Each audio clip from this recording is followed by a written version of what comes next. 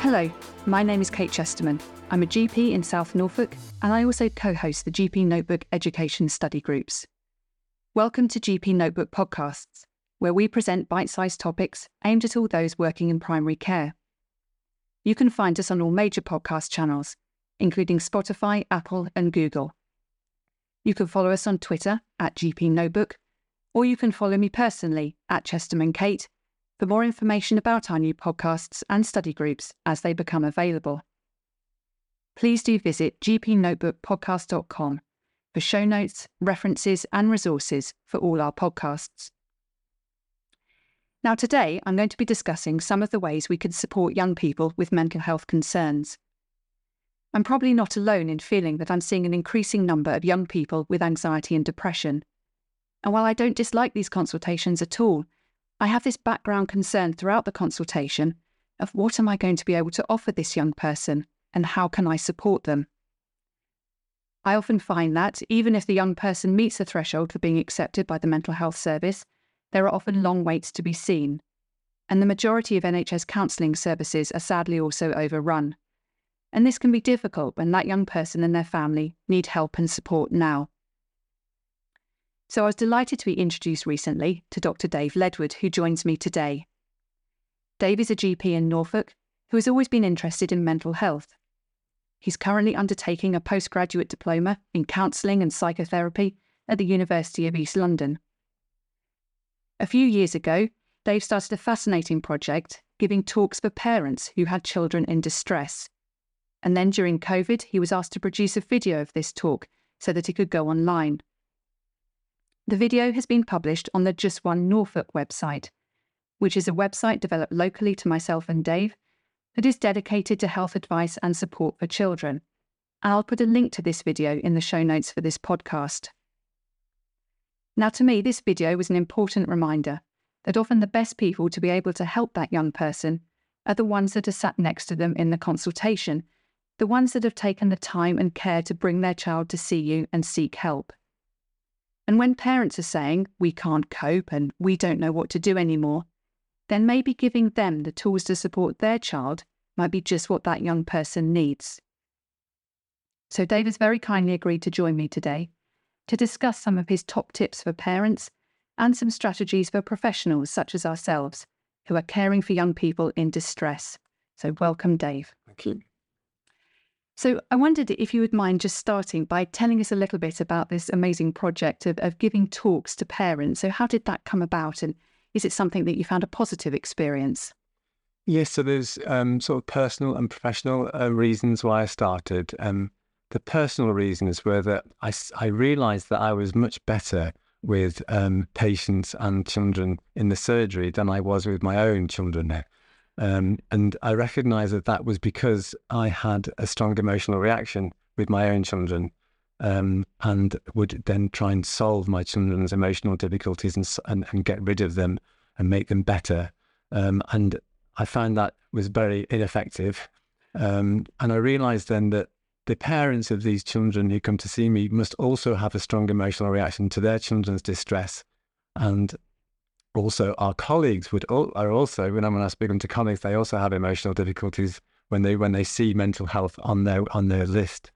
And so I felt it was important to try and educate people on the fact that we have to recognise our own feelings and the parents recognise their feelings before we engage in trying to help our loved ones. A bit like the analogy of taking the oxygen mask from the aeroplane first before you attend to somebody else.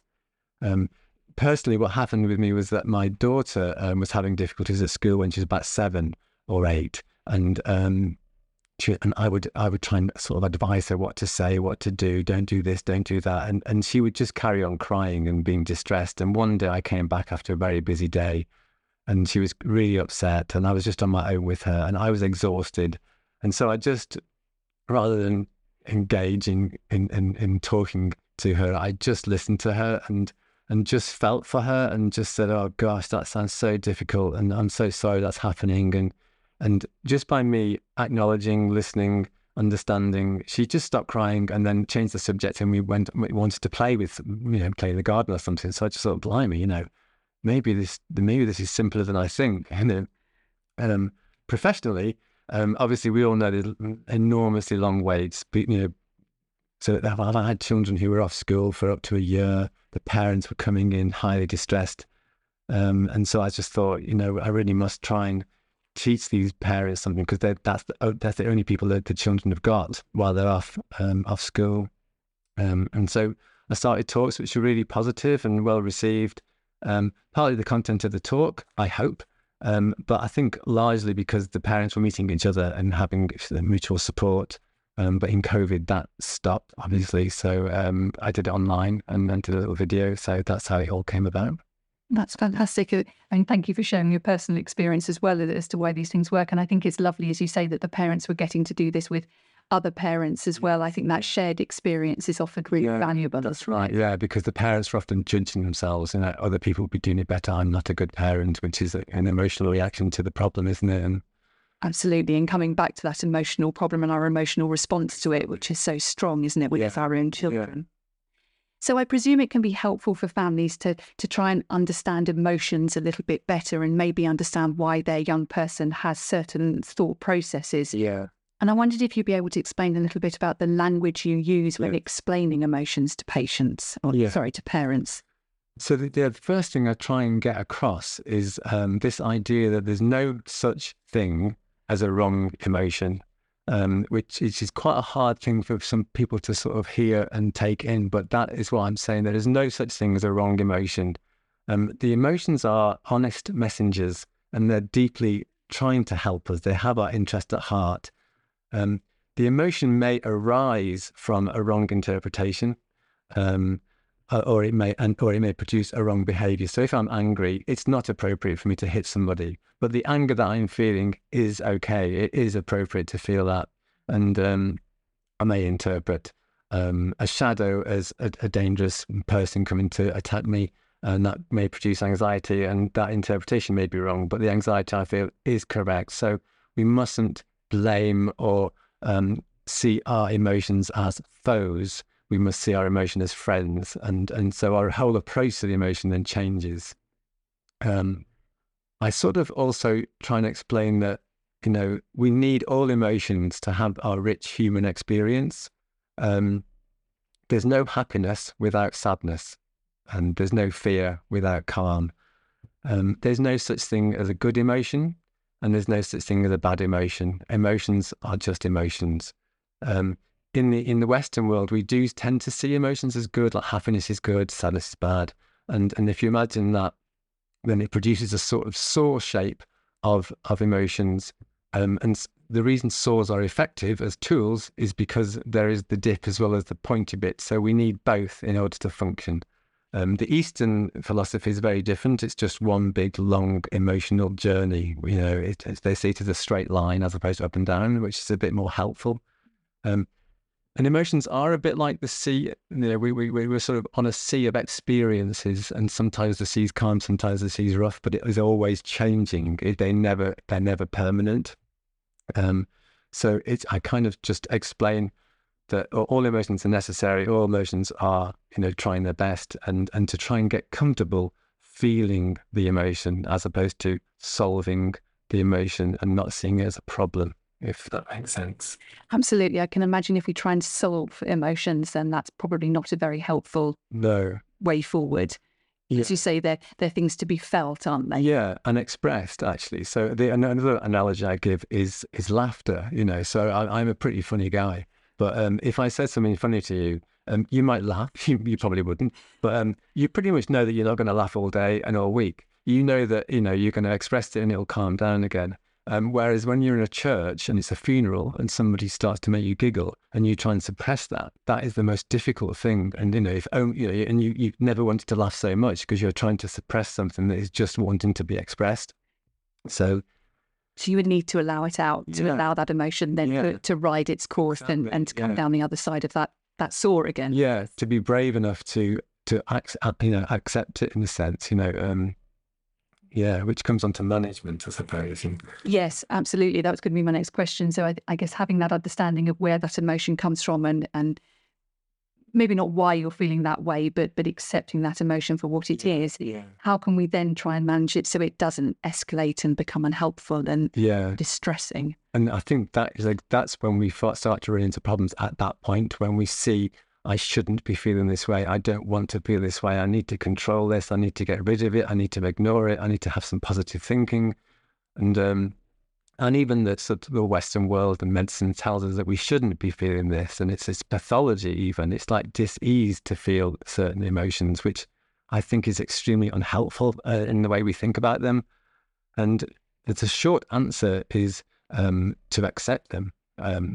But that, again, is quite difficult for our brains to hear, because it's, I think people quickly jump to the idea that we have to resign ourselves to them, and it's not the same. So it's not resignation. Oh, I am feeling anxious and I will always feel anxious and there's nothing I can do about it. It's not that. It's just accepting that my reality at this moment is these sensations in my body. And if you think about the sensations and actually you really hone in on what does it feel like to feel this, it's really, it's very non-threatening. Actually, it's unpleasant. Anxiety, for example, is an unpleasant emotion, but it's tolerable in the moment. Where is it? Is it in my hand? Is it in my arms? It's probably my chest or my stomach.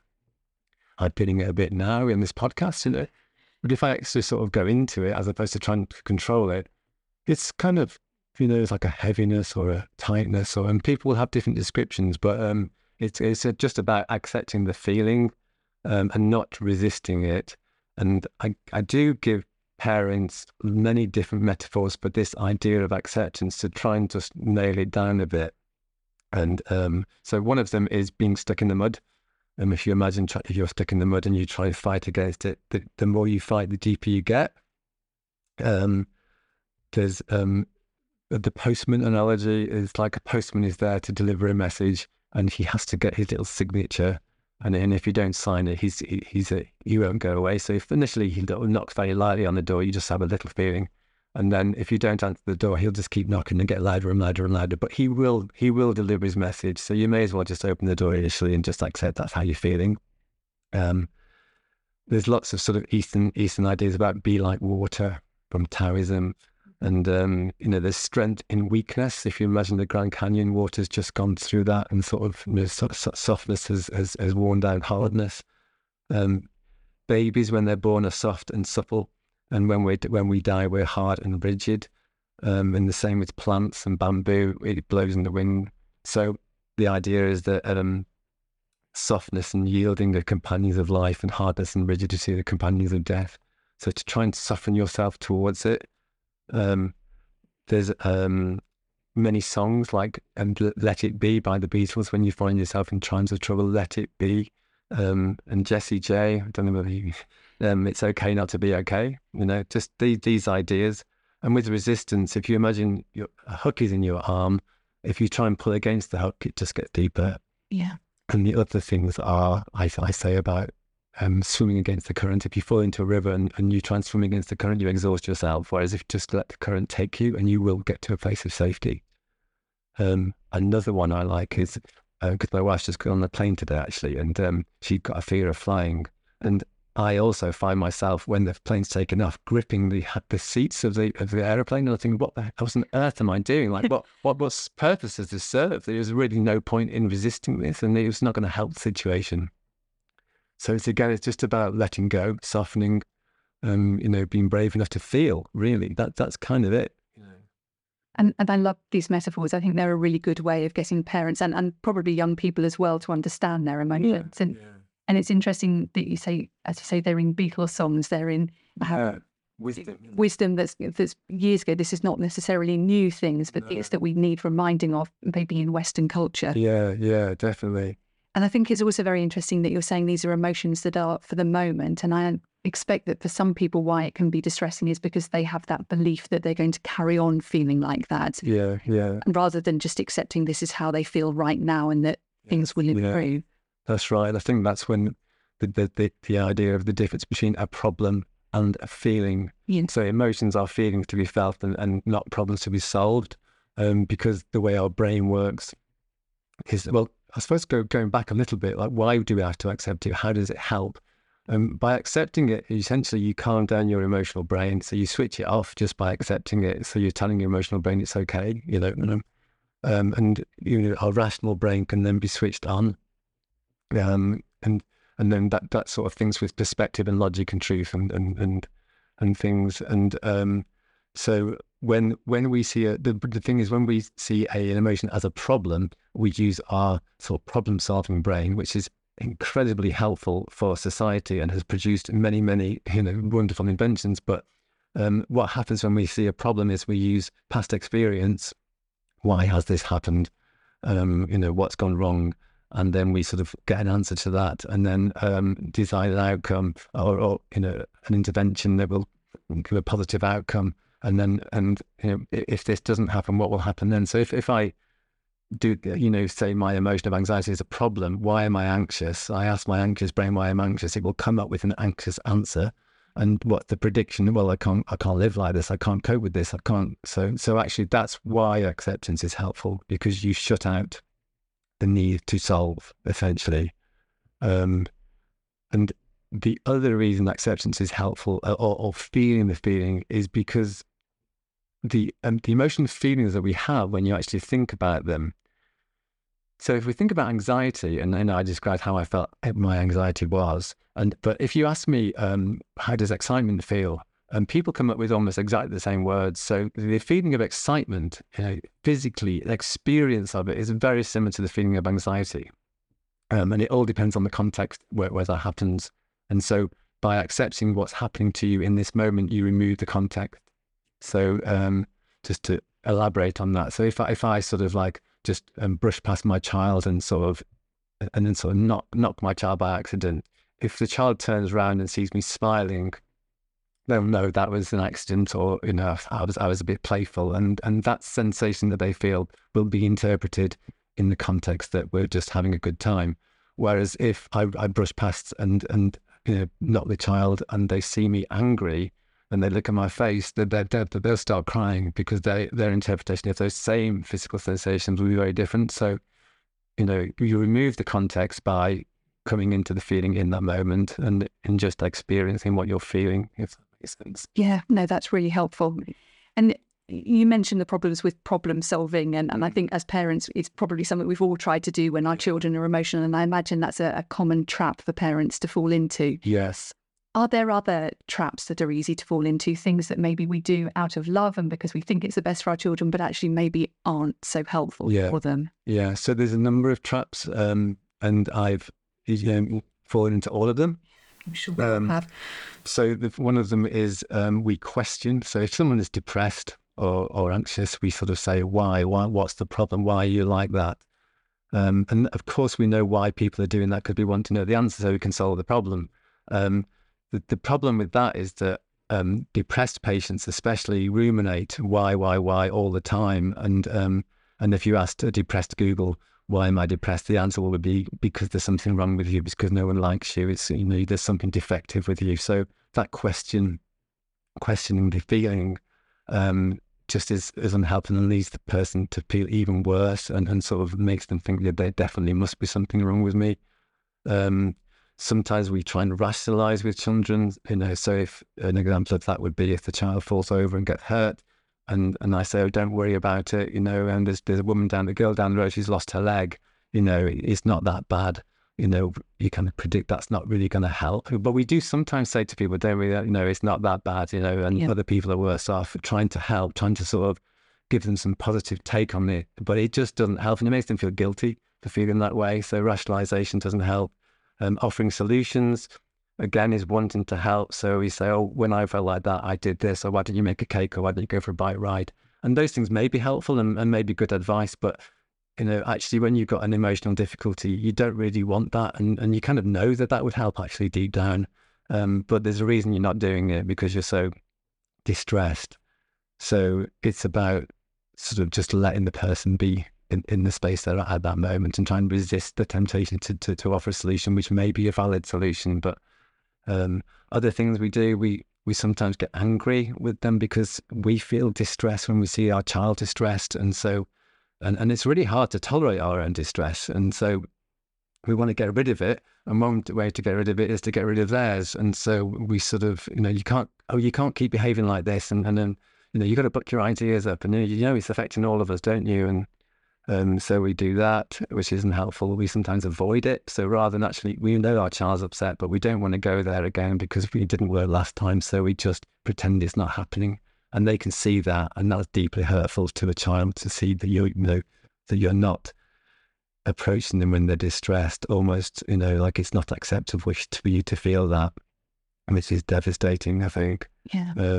We also overprotection sometimes, so we sort of do things for them. No, don't do that. You've got an anxiety problem. You go out. You don't need to do that. I'll do it for you. Which again is because you love them, but it kind of one of the things that has been shown to improve mental health is autonomy, self-direction, and self-motivation. And so if you remove that, you're kind of removing a lot of what makes us feel good about ourselves. So it's kind of resist that as well.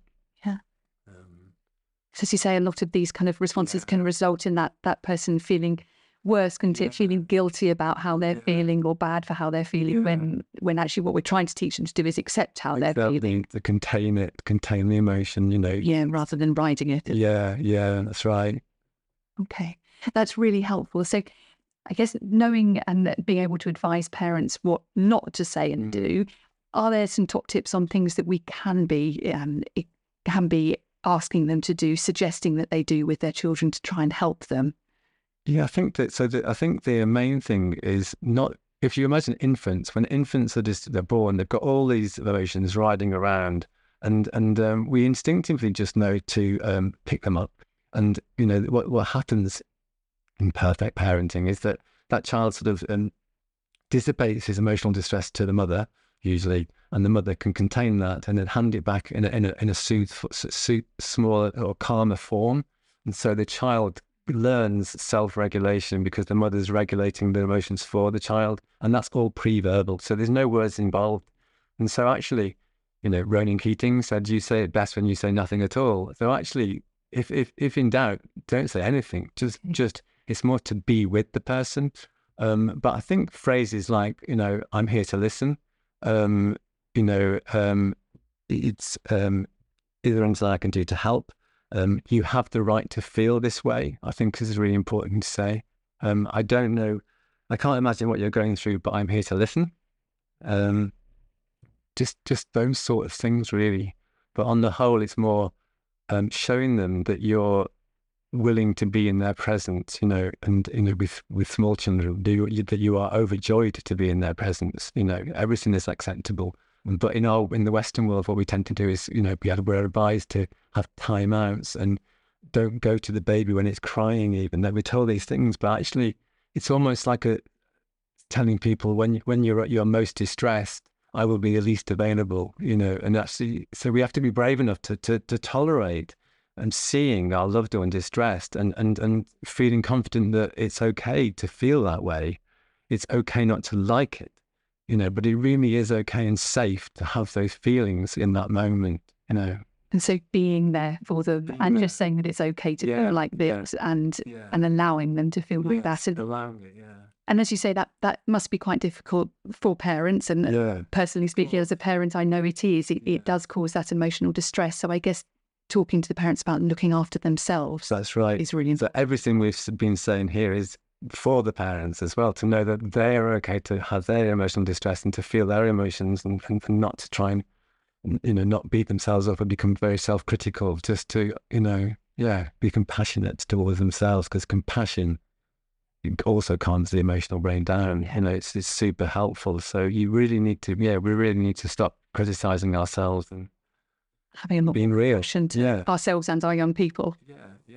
Feeling what we're feeling and being open to that, and not feeling that we shouldn't be this way, we should be a different way. It's like, then probably Instagram and social media probably fuels all that idea, doesn't it? Exactly, it does. Yeah.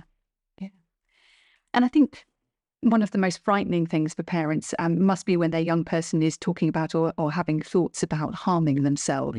I think that real crisis situation must be very difficult. Do you have any tips for what parents can do in that situation? I think just not being afraid of it, because again, it's just another emotion being expressed in a, I can't bear this so much that I actually want to get away. It's escape, isn't it? I want to escape, the ultimate escape. And knowing just how very painful or painful position for that person to be in, and just to have compassion for that person, and if for the parent, just to just to allow the person to express themselves and just to be there, and similar sort of things. You have the right to feel that way. Is there anything I can do to help? Which may be getting a doctor's appointment, or showing that it matters to you that they're feeling that way, and that you want to try and help them. But for you to try and keep it as simple for the parents, it's mainly just about being there, being available, not shying away from it, but not being afraid of it either, because they're just saying they're distressed, essentially. So, yeah. The extreme end of distress, isn't it? And as you say, being there until they feel safe again. And yeah, that's right. Important. Yeah.